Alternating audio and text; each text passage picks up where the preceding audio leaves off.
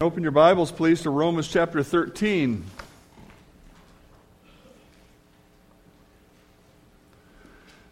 We're getting close to the scariest day of the year, Election Day. You thought I meant Halloween? No, Halloween is pretty scary.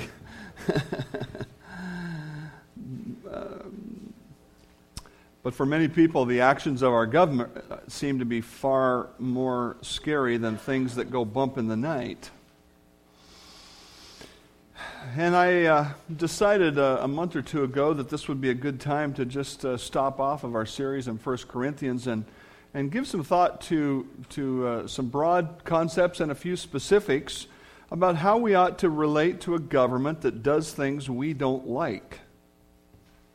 Should we even waste our time on voting? What does it mean to be a Christian patriot? Thankfully, God has given us some very clear instruction about how we should think and act toward government. And we want to start today in Romans 13 and understand sort of the basic concepts of what God wants us to think and to understand about the country in which we live. Romans chapter 13. Let every soul be subject to the governing authorities, for there is no authority except from God, and the authority that exists are appointed by God.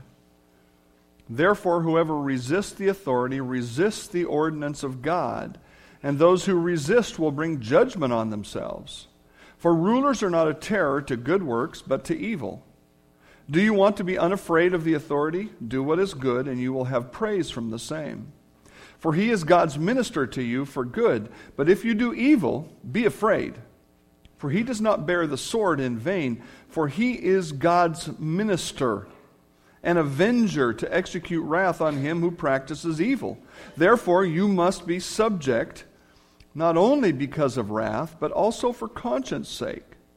For because of this you also must pay taxes, for they are God's ministers attending continually to this very thing. Render therefore to all their due, taxes to whom taxes are due, custom to whom custom, fear to whom fear, honor to whom honor. You think God could have wrote that without putting that word tax in there, don't you? The thing that we need to understand first of all today is this: God is the source of governmental authority.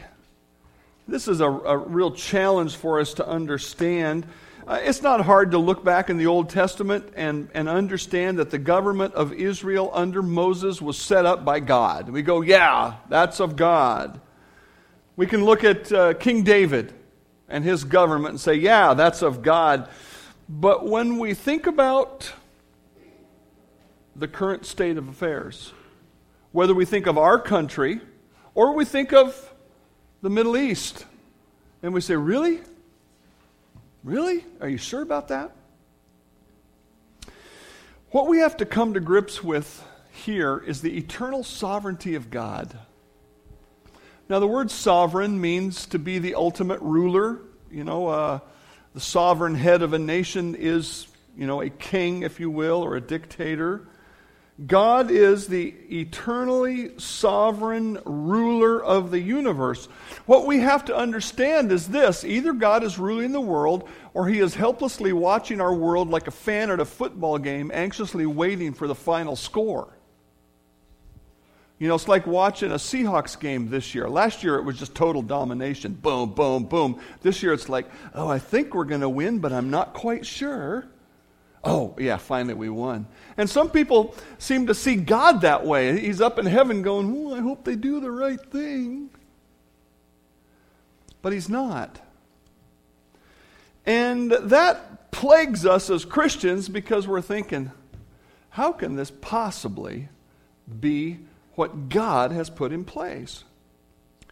The king under which Daniel, the Old Testament prophet, served, he had a dream which was actually a revelation from God. One of the ways God revealed truth in that Old Testament time period was through dreams, and he gave this king a dream.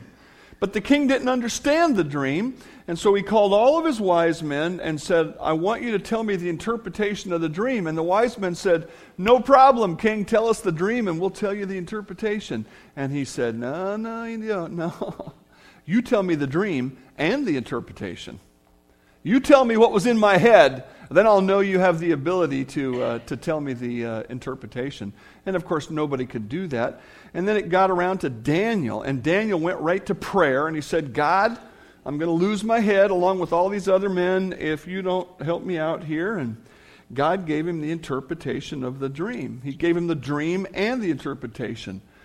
And this is what Daniel said when God gave him that dream and the interpretation. Blessed be the name of God forever and ever, for wisdom and might are his, and he changes the times and the seasons. He removes kings and raises up kings. He gives wisdom to the wise and knowledge to those who have understanding. Daniel said, I know that God is in control.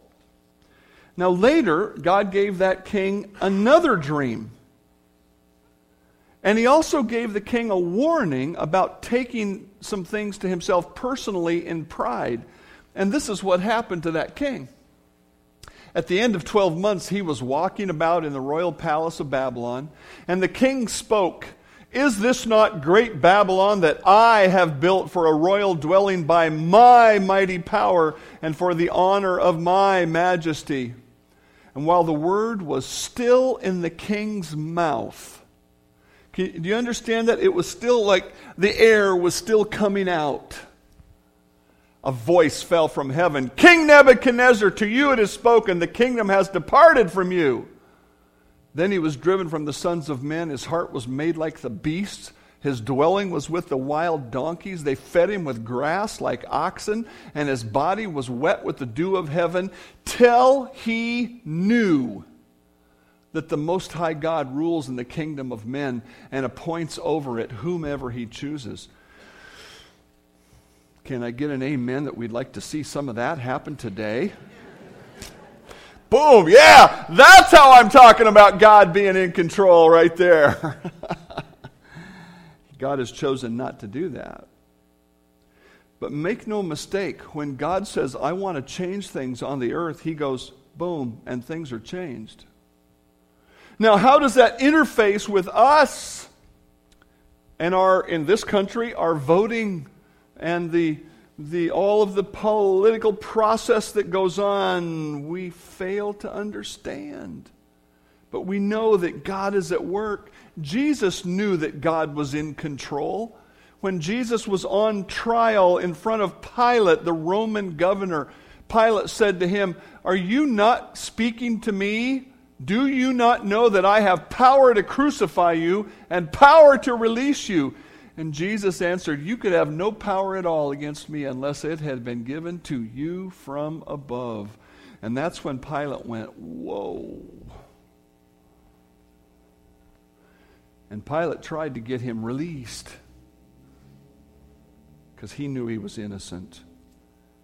But Jesus said, I understand, Pilate, that I am not standing here because you are so powerful. I am here because God has willed it, and God has organized circumstances that they have resulted in this outcome. Pilate was the Roman governor of Judea under the Emperor Tiberius. He had power by authority of the Roman governor, but according to Jesus, that power originated in heaven. Now think about this. In the first century, AD, we're going to call it AD 0, up to 100, the first century, when the apostles were carrying out Christ's mission and putting God's truth down on paper, this truth we just read right here, the governments were almost always what we would call kingdoms. In Rome, they had a fellow called the emperor.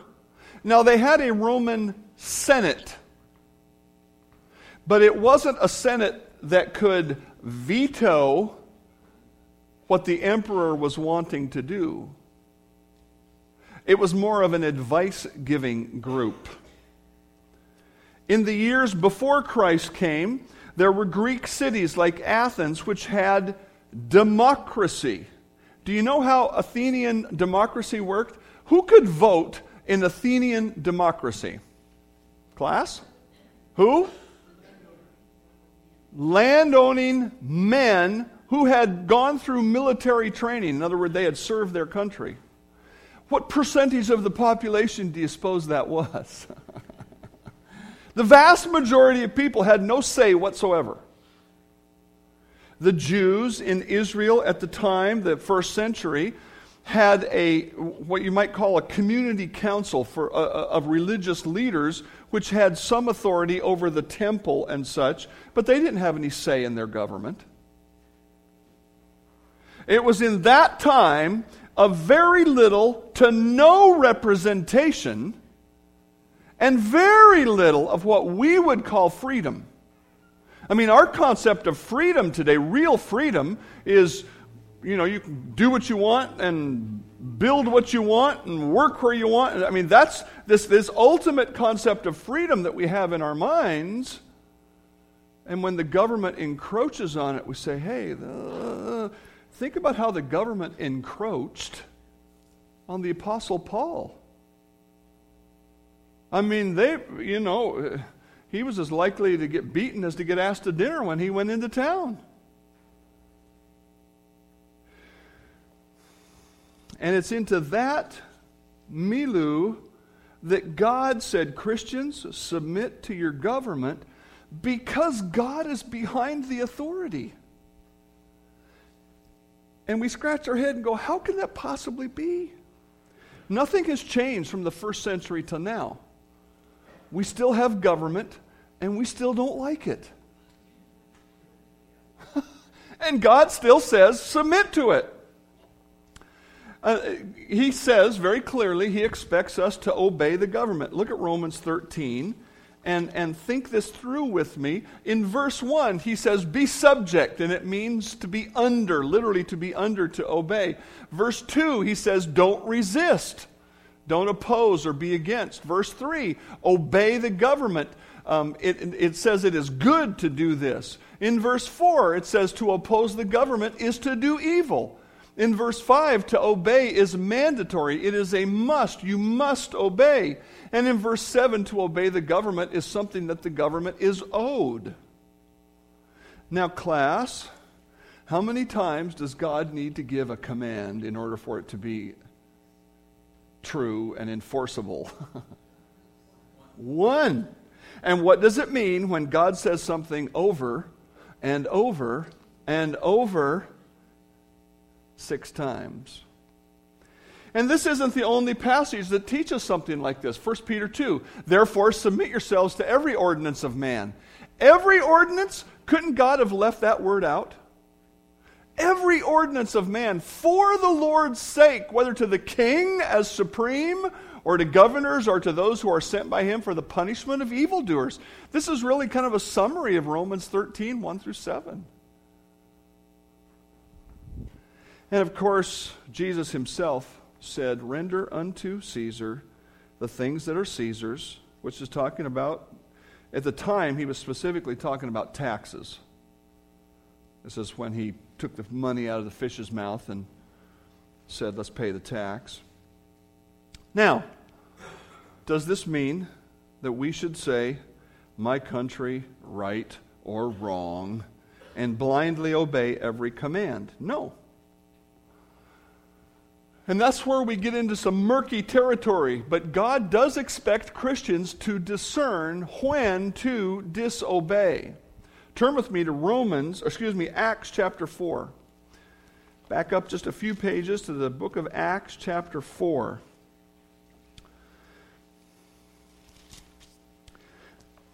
Now, as Peter and John spoke to the people, the priest, the captain of the temple, and the Sadducees came upon them, being greatly disturbed that they taught the people and preached in Jesus the resurrection from the dead. And they laid hands on them and put them in custody until the next day, for it was already evening. However, many of those who heard the word believed. And the number of the men came to be about 5,000. You know, we're going to come back to this theme in a minute, but let's just stop there for a second and recognize something. Peter and John did something that was incredibly unwelcome. They preached the gospel. And what happened? 5,000 men were saved. There could have been more. They only counted the men because of their social custom. At some point, we have to ask and answer the question, what is the salvation of a soul worth? If I could make it real personal, I'd say, is it worth washing the clothes of 54 little boys at an orphanage? Is it worth enduring the criticism of our society? Is it worth people looking at us saying, you're giving hate speech? At some point, we have to answer that question, and we have to just stop caring about what the government or our society says or thinks. Do you think Peter and John tested the political waters when they went into town? Well, I wonder if this would be a good place to preach the gospel. You know how they figured out where the good places were to preach the gospel? Wherever the sinners were. And it came to pass, verse 5, on the next day, that their rulers, elders, and scribes, this would be the Jewish ruling body, a facet of the government, as well as Annas the high priest, Caiaphas, John, Alexander, and as many as were of the family of the high priest, they gathered together at Jerusalem. And when they had set them in the midst, say in the middle, there's a big crowd of people there in the middle. By what power, by what name have you done this? Then Peter, filled with the Holy Spirit. Don't you hate it when God moves you to say things that people don't like? Filled with the Holy Spirit, he said, rulers of the people and the elders of Israel, if we this day are judged for a good deed done to a helpless man, by what means he has been made well, let it be known to you all and to all the people of Israel that by the name of Jesus Christ of Nazareth, whom you crucified, whom God raised from the dead, by him this man stands here before you whole. They had done a miracle of healing just before this. This is the stone, verse 11, which was rejected by you builders. Boy, Peter, couldn't you find a nicer way to say this? Which has become the chief cornerstone. Nor is there salvation in any other, for there is no other name under heaven given among men by which you must be saved. Now when they saw the boldness of Peter and John, and perceived that they were uneducated and untrained men, they marveled. And they realized they had been with Jesus. These were guys who should not have been able to stand in front of a crowd and speak eloquently, but they did, because it was the Holy Spirit in them. Verse 14. And seeing the man who had been healed standing with them, they could say nothing against it. But when they had commanded them to go outside of the council, they conferred among themselves, saying, what shall we do with these men? For indeed that a notable miracle has been done through them is evident to all who dwell in Jerusalem, and we cannot deny it. But so that it spreads no further among the people, let us severely threaten them, that from now on they speak to no other man in this name. So they called them in and commanded them not to speak at all or to teach in the name of Jesus. But Peter and John answered and said, whether it is right in the sight of God to listen to you more than to God, you judge. For we cannot but speak the things which we have seen and heard. So when they had further threatened them, they let them go, finding no way of punishing them because of the people, since they all glorified God for what had been done. When a government, in this case it was the Jewish ruling body, it wasn't the Roman body, but it was the Jewish body. When a government directly contradicts one of God's clear instructions, God expects his people to disobey. Do you understand there? They said whether we should obey, not whether we have the option. Whether we should obey God or obey you, you figure it out. Now, these were Jewish people. They were believers in God. And so he put it that way on purpose as saying, now think this through, guys. If God gave us one command and you gave us a different command, which one do you think we're going to obey? God expects us to disobey when the command of government directly contradicts his commands. Go back to the parents of Moses. Pharaoh said to the Jewish people, kill all the boys that are born. And his parents nodded their head and then went and did the right thing. I have a friend who works in the Middle East, and he has quoted Middle Eastern believers as saying this: I'm going to get baptized, and if I die, then I die. Wow. What if we told those 5 young people, hey, you're going to get baptized next week, and your families might reject you. They might put you out.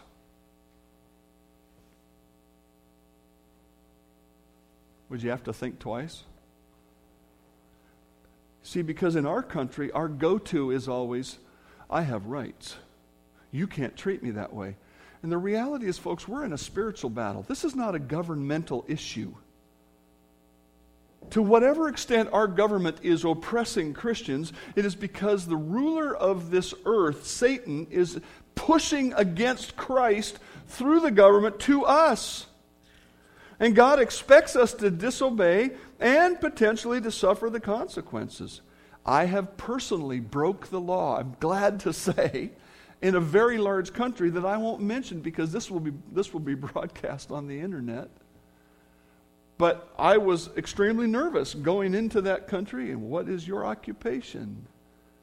I'm self-employed contractor. I do work for people time to time. It's against the law in that country for a foreigner to teach the Bible, period. And there are times when we should say, I don't care. When there is a direct contradiction of God's law, we must disobey as needed and be ready to suffer joyfully. If anyone suffers as a Christian, let him not be ashamed, but let him glorify God in this matter. Let him glorify God in this matter. Now, here is the murky part. We've got to very carefully evaluate issues so that we obey at every possible opportunity both God and man. There are a lot of people who would like to spin issues into some kind of a war between God and the government, and the reality is it is not. But when those times come, we ought to disobey, and if we suffer, we have to suffer. Disobedience should only come after scriptural, thoughtful, prayerful consideration. And the reason that God wants us to obey so much is because God uses government to regulate society. And the principle is this: human government is better than anarchy. Human government is better than anarchy. Here's an example of that principle from Acts 19. When the city clerk had quieted the crowd, he said, Men of Ephesus, what man is there who does not know that the city of the Ephesians is temple guardian of the great goddess Diana and of the image which fell down from Zeus? Therefore, since these things cannot be denied, you ought to be quiet and do nothing rashly. These people were getting all worked up and get ready to physically hurt, if not kill, the Apostle Paul. For you have brought these men here who are neither robbers of temples nor blasphemers of your goddess. Therefore, if Demetrius and his fellow craftsmen, those were the accusers, if they have a case against anyone, the courts are open. And there are proconsuls, or lawyers by our terms today. Let them bring charges against one another. But if you have any other inquiry to make, it shall be determined by the lawful assembly. For we are in danger of being called in question for today's uproar. There being no reason which we may give to account for this disorderly gathering. And when he had said these things, he dismissed the assembly. Now I understand that the Roman government, the Roman emperor, eventually, most likely put Paul to death. We don't have a biblical account of that, but we understand that he was in prison and that most likely happened. And we understand that that wasn't a godly thing that was done. But we look here and we say, here is government keeping order. When there is no government, who rules? Who rules when there is no government? The man with the most guns, money, or power of some kind. We can look back in the history of our country just a couple hundred years, maybe a little more, to the wild, wild West. And, if I had a costume, if any of you can help me out, I would come to the Halloween outreach as a pistol-packing preacher. One of my favorite stories of the Wild Wild West is about a preacher who was out in eastern Oregon, and this is a real story, and it happened not that long ago, and he was out there preaching against the sins of the flesh, and it was hurting the business of the purveyors of the sins of the flesh. And so they threatened, and finally they said, if he preaches one more time, we're going to kill him. And so he got up in the pulpit with his long tailcoat, and he got up there and he put his coat back and he had guns. And he put his guns up on the pulpit, and he said, folks, I've heard that if I preach today, there's going to be gunplay, and I just want you to be ready to duck.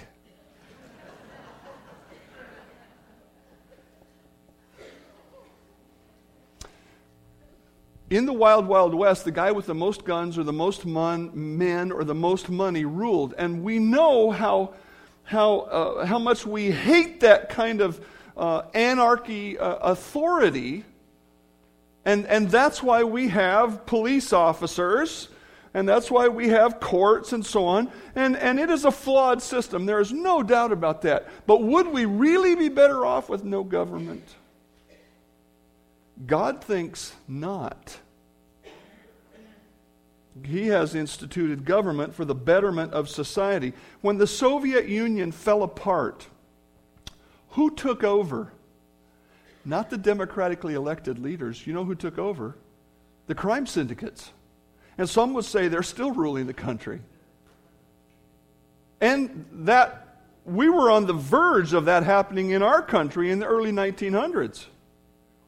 And if the government hadn't pushed back, it's entirely possible we would look a lot more like the Soviet Union in terms of that element of society. And what would happen, imagine with me, dream with me, if our government was controlled by Christians? It would still be imperfect because, as far as I can tell, none of us in this room are perfect yet. We often get our hopes up. So-and-so is going to get elected and it's going to be the greatest thing. And then the next thing you know, so-and-so is going out of office on corruption charges. The fine Christian gentleman or woman.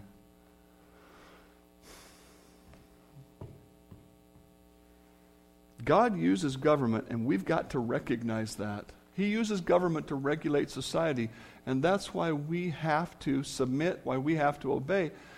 And God uses government to accomplish His purposes. I love this quote from Kent Hughes, who's a godly man. He's in retirement now, but he's written a lot of commentary on Scripture. Government either wittingly or unwittingly serves God. Now, I'm convinced that very seldom looks like what we would call government serving God, because we think what it means for government to serve God right now, for instance, in our government, would be to get rid of homosexual marriage, to outlaw abortion, on and on and on, make all those things. And we think now, if government did that, then it would be serving God. But God's purposes and God's way of working is way beyond our way of thinking. Let's look at the example of Christ's death. The example of Christ's death. How does an innocent man get put to death even when he's dying for the sins of the world? Well, in Acts chapter 2, when Peter preached the first sermon of the church era, he said this, "Men of Israel, hear these words. Jesus of Nazareth, a man attested or proven by God to you by miracles, wonders, and signs, which God did through him in your midst, as you yourselves also know. him being delivered by the determined purpose and foreknowledge of God, you have taken by lawless hands and crucified and put to death. So who's responsible for the death of Christ? The leaders of the Jewish nation or God himself? The answer is yes. And we scratch our head and say, how can that be? How can those two things come together? I don't know. I don't need to know, but I understand that God is in control of the world, and he's causing circumstances to happen in such a way that the outcomes are his. As Jesus said, Pilate, the Roman governor, could have done nothing without God's empowerment. God orchestrates the events of the world and of your life and mine to accomplish his purposes. Sometimes we see that right up front, and sometimes we don't see it till afterwards. And we look back and say, wow, look what God did. I would not have understood that up front. That's right. Because compared to God, we have an itsy-bitsy little pea brain. And we're not capable of understanding. God orchestrates the events of the world to accomplish his purpose. He created Adam and Eve in sinless perfection and allowed Satan to tempt them. Did God know what the outcome would be before it happened? Yes, he did. And we struggle with that and say, why did he do that? Because he wanted them to make a choice for themselves, to bring glory to him. So he allowed Satan to tempt him. Was the government of Babylon, in which Daniel was a prisoner as well as the other Jewish captives, was that government sympathetic to Daniel as a Jewish young man? No, absolutely not. That government was wickedly opposed to the true God. In their minds, they marched across the what's now the desert, and marched into Israel and took those people captive and took them back to Babylon over in modern-day Iraq because they were conquering the world. But God was using them to bring punishment to his people who were disobeying him. But when they got over there, could they stop the work of God? When Daniel said, I'd like to have a test, I'd like to eat only certain foods, and after 10 days, you look at, Daniel went on a vegetarian diet and he gained weight. That's a miracle.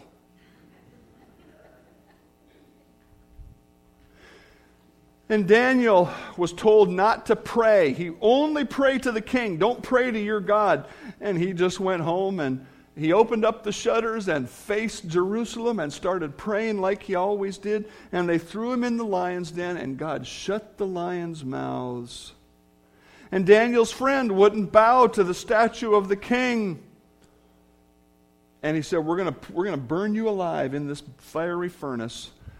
And they didn't bow, and they didn't burn. Now, they also said something very important. They said, King, whether or not we should bow to you or to God, that's an easy one for us. Whether or not God will save us, we don't know. But we know one thing, we're not bound down to you. And he tossed them in, and the only thing that burned off was the ropes that were holding them. In more modern times, Mao Zedong did his best to eradicate Christianity in China. He also did his best to eradicate other forms of Western culture. Christians were not the only one persecuted in that time. And some estimates place the number of Christians came all the way down to about 75,000 by the end of his Cultural Revolution in the whole nation of China. Today there are millions and millions of Christians and uncountable house churches in that great country. Do we really think the U.S. government can stop Christianity? Are we really that scared? Oh, what's going to happen? Well, there may be some hard times. There were some hard times in China. And there were some intense decisions for Daniel and his friends to make. But do we really think any government can stop God's work? Why do the nations rage and the peoples plot a vain thing? The kings of the earth set themselves, and the rulers take counsel together against the Lord and against his anointed, saying, let us break their bonds in pieces and cast away their cords from us. He who sits in the heavens shall laugh. Do you ever think about how God reacts when some human dictator says, I'm going to stamp out Christianity? God says, give it your best shot, bud. He who sits in the heavens shall laugh. The Lord shall hold them in derision. Then he shall speak to them in his wrath and distress them in his deep displeasure. Yet I have set my king on my holy hill of Zion. No government will ever stop the work of God. Oh, they might slow it down. They might squeeze it over this way or squeeze it over that way. God is on his throne, doing as he wills in his world, and part of his will is that God expects Christians to support the government. Look back at Romans 13, verse 6, please. And God makes this real clear for us. He says, first of all, pay your taxes. Verse 6. Because of this, you should pay taxes. I understand the whole tax revolt movement, and people have tried to, they have all this fancy logical way to go through the codes and the rules. Hey, friends, God allowed our government to exist, and he's the one that says we should pay taxes. You don't need to do it because you love the government. You don't need to do it because you think the tax is a good thing. You need to do it because God said to do it. The word tax here in the first century most likely referred to what we would call income and property taxes. And the word custom would have been a tax on goods. Some of our men work at the border or have worked at the border, and when certain goods come in, a tax has to be paid, and it has to do with equalizing, exchange rates and all that kind of thing. And so there's more than one kind of tax spoken of here. A tax, a property tax, an income tax, a custom. In Matthew 17, Jesus paid what we would call a poll tax. And a poll tax, we don't have that particularly, at least not in our state, in our country, but they would go around and say, if you're breathing, you got to pay $1. It's a poll tax, okay? And maybe they use that also to count people, I don't know. But they had to pay a poll tax. And that's the particular one that Jesus paid. He didn't have any property and he didn't have any income, but he was breathing, so he had to pay this tax. Years ago, I visited with a state trooper who worked on the governor at that time on his security detail, and they flew into Bellingham.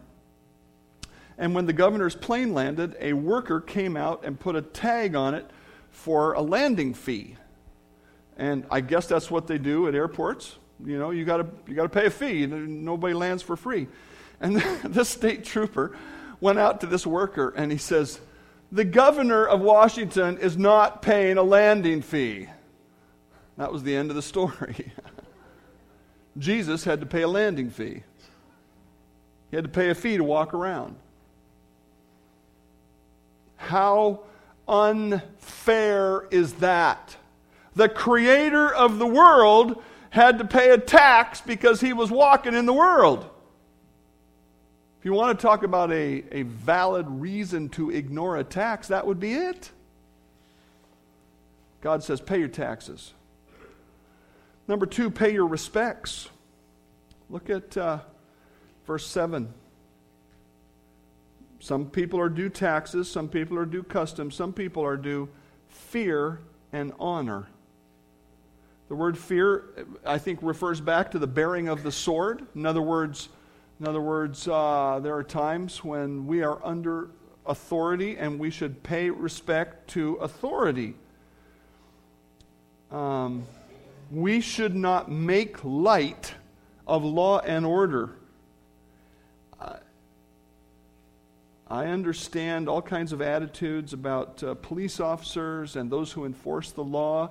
I understand there are such things as sinful police officers. If you read the paper every day, you read about one of them from the sheriff's office this last week. And the thing that makes me proud is that our sheriff keeps a clean house. And he won't put up with people who break the law. And that person was dismissed because they broke the law. And I understand that happens. That doesn't change the fact that God is the one who set up the authority, and God is the one who says you need to obey. You need to respect. The word honor is a positive word of esteem. In one of the commentaries that I read, they talked about in the military, this person who was writing the commentary said, when I was in the military, they said, salute the uniform. The guy in it might be a bum, but the uniform stands for something. And we have to have that kind of respect for authority. More than any country in the world, we should respect the office and the man or woman who holds the office, because we have the luxury, and it is a luxury, of the rule of law. We are one of the few countries in the world that is genuinely ruled by law and not by dictators. We might dislike this person and that person and their policies and so on, but we know in a certain period of time we can get enough people together and get them voted out of office.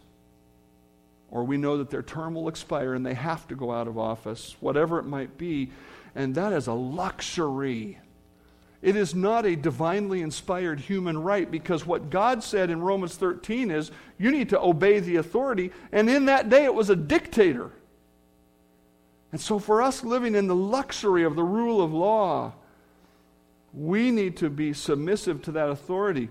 And there's an important reason for us to do this. Remind them, this is Paul talking to Pastor Titus about what he should teach his people. Remind them to be subject to rulers and authorities, to obey, to be ready for every good work, to speak evil of no one, to be peaceable, gentle, showing all humility to all men, for we ourselves were also once foolish, disobedient, deceived, serving various lusts. You know what he says? All of those people you're criticizing, you were that way once. And you need to remember that. You might be at a point in your Christian life where you've grown up and you've matured and you understand more things. And these people haven't had that opportunity yet. He says, don't be pointing the finger and saying, you're messed up, you're not like me. He says, you were messed up once too. They aren't perfect, but you weren't always righteous yourself, so cut them some slack. And secondly, realize that your obedience to government is a tool that God wants to use. And this might be the most important thing you can get a hold of today. Realize that your obedience to government is a tool God wants to use. Therefore, submit yourselves to every rule of man for the Lord's sake, whether to the king as supreme. Now think about that again. Do you understand how they approached a king in that day? They would literally get down on their face, and I would show you how to do that if I wasn't infirm. They'd get down on their face and they'd wait till the king told them they could stand up, which meant he wasn't going to kill them. That's how much power the kings of that era ruled, or how much power they had. And it is God saying, you go and bow down to the king when you're going to talk to him. You don't go in there and say, hey, you're no better than me, buddy. Respect. Obey the king, governors, those who are sent by him for punishment. For this is the will of God. You want to know God's will for your life? This is it. And here it is. That by doing good, you may put to silence the ignorance of foolish men. As free, Yet not using your liberty as a cloak for vice, but as bondservants of God. Honor all people, love the brotherhood, fear God, honor the king. God wants to use our obedience to the government to demonstrate our godliness. And so we need to ask the question, what is more important? Your personal freedom, comfort, and wealth, or your Christian testimony for God? We don't always have to choose between these two things. As far as I can tell in my life, the vast majority of stuff in my life, I feel entirely free in many, many ways. But if we had to choose between our personal freedom, comfort, and wealth, or our Christian testimony, which one would we choose? God says, I want you to obey for sake of a Christian testimony. How does that work? I'm not sure I always know. But that's why God... And so the question that's associated here is this. We should want our society and its leaders to become Christians more than we want some decisions to go our way. And that's why we need to pray our concerns. Therefore, I exhort, first of all, that supplications, prayers, intercessions, and giving of thanks be made for all men, for kings, and all who are in authority, that we may lead a quiet and peaceable life in all godliness and reverence. Do you pray for your government leaders as much as you talk about them? I don't think I pray for them as much as I should. I have two government leaders in particular that I have prayed for because I know they're believers who they seem to walk with the Lord, and I want to support them in prayer. Okay? Have I been praying for the ones who don't believe in God? No, I really haven't. And frankly, as a result of studying for this sermon, I took a note home and put it on my prayer journal that says, pray for the politicians. I understand that voting is important, that, if you're given to politics, to getting elected or to getting other people elected, I think that's fine. It is not only our right, but it's our privilege, and God says we should do all that we can as Christians. But the most important question is this: are you praying for those in authority? Who is it that sets up leaders? And who is it that takes them down? God. Do you care about their eternal destiny as much as you care about getting them out of or into office? Do you pray that God would accomplish His purposes through them, which might be different than your purposes? The election is coming, and you will have a chance that many people in the world don't have.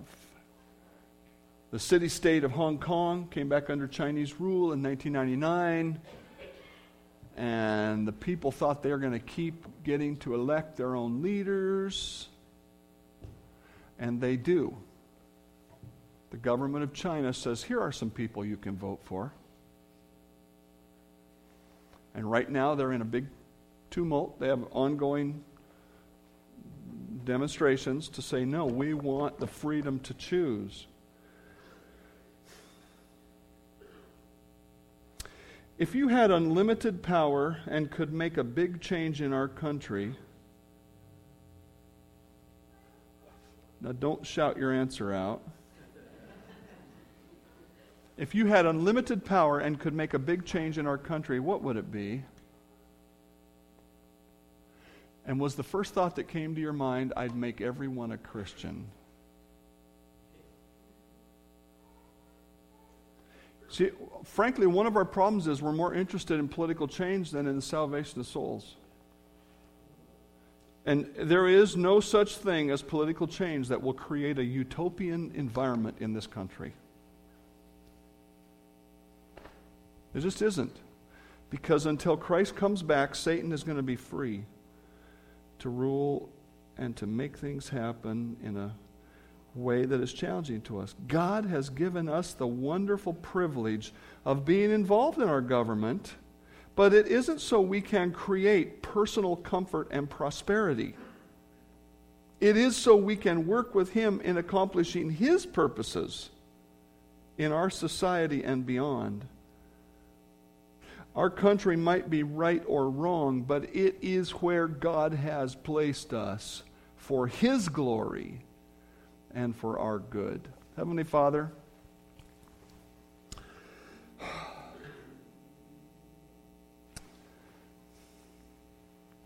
I know I don't like to obey some of the rules.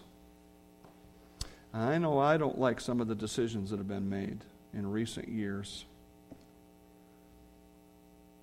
I wish we had a broader kind of freedom in many ways. And yet, Father, you have allowed these circumstances at these times. You have put these people in responsible positions. And so help us to obey, and when necessary, help us to disobey. Help us to pay our taxes, and most of all, help us to give a good witness for you, so that you can work through us to reach people for Christ. I pray in His name, amen.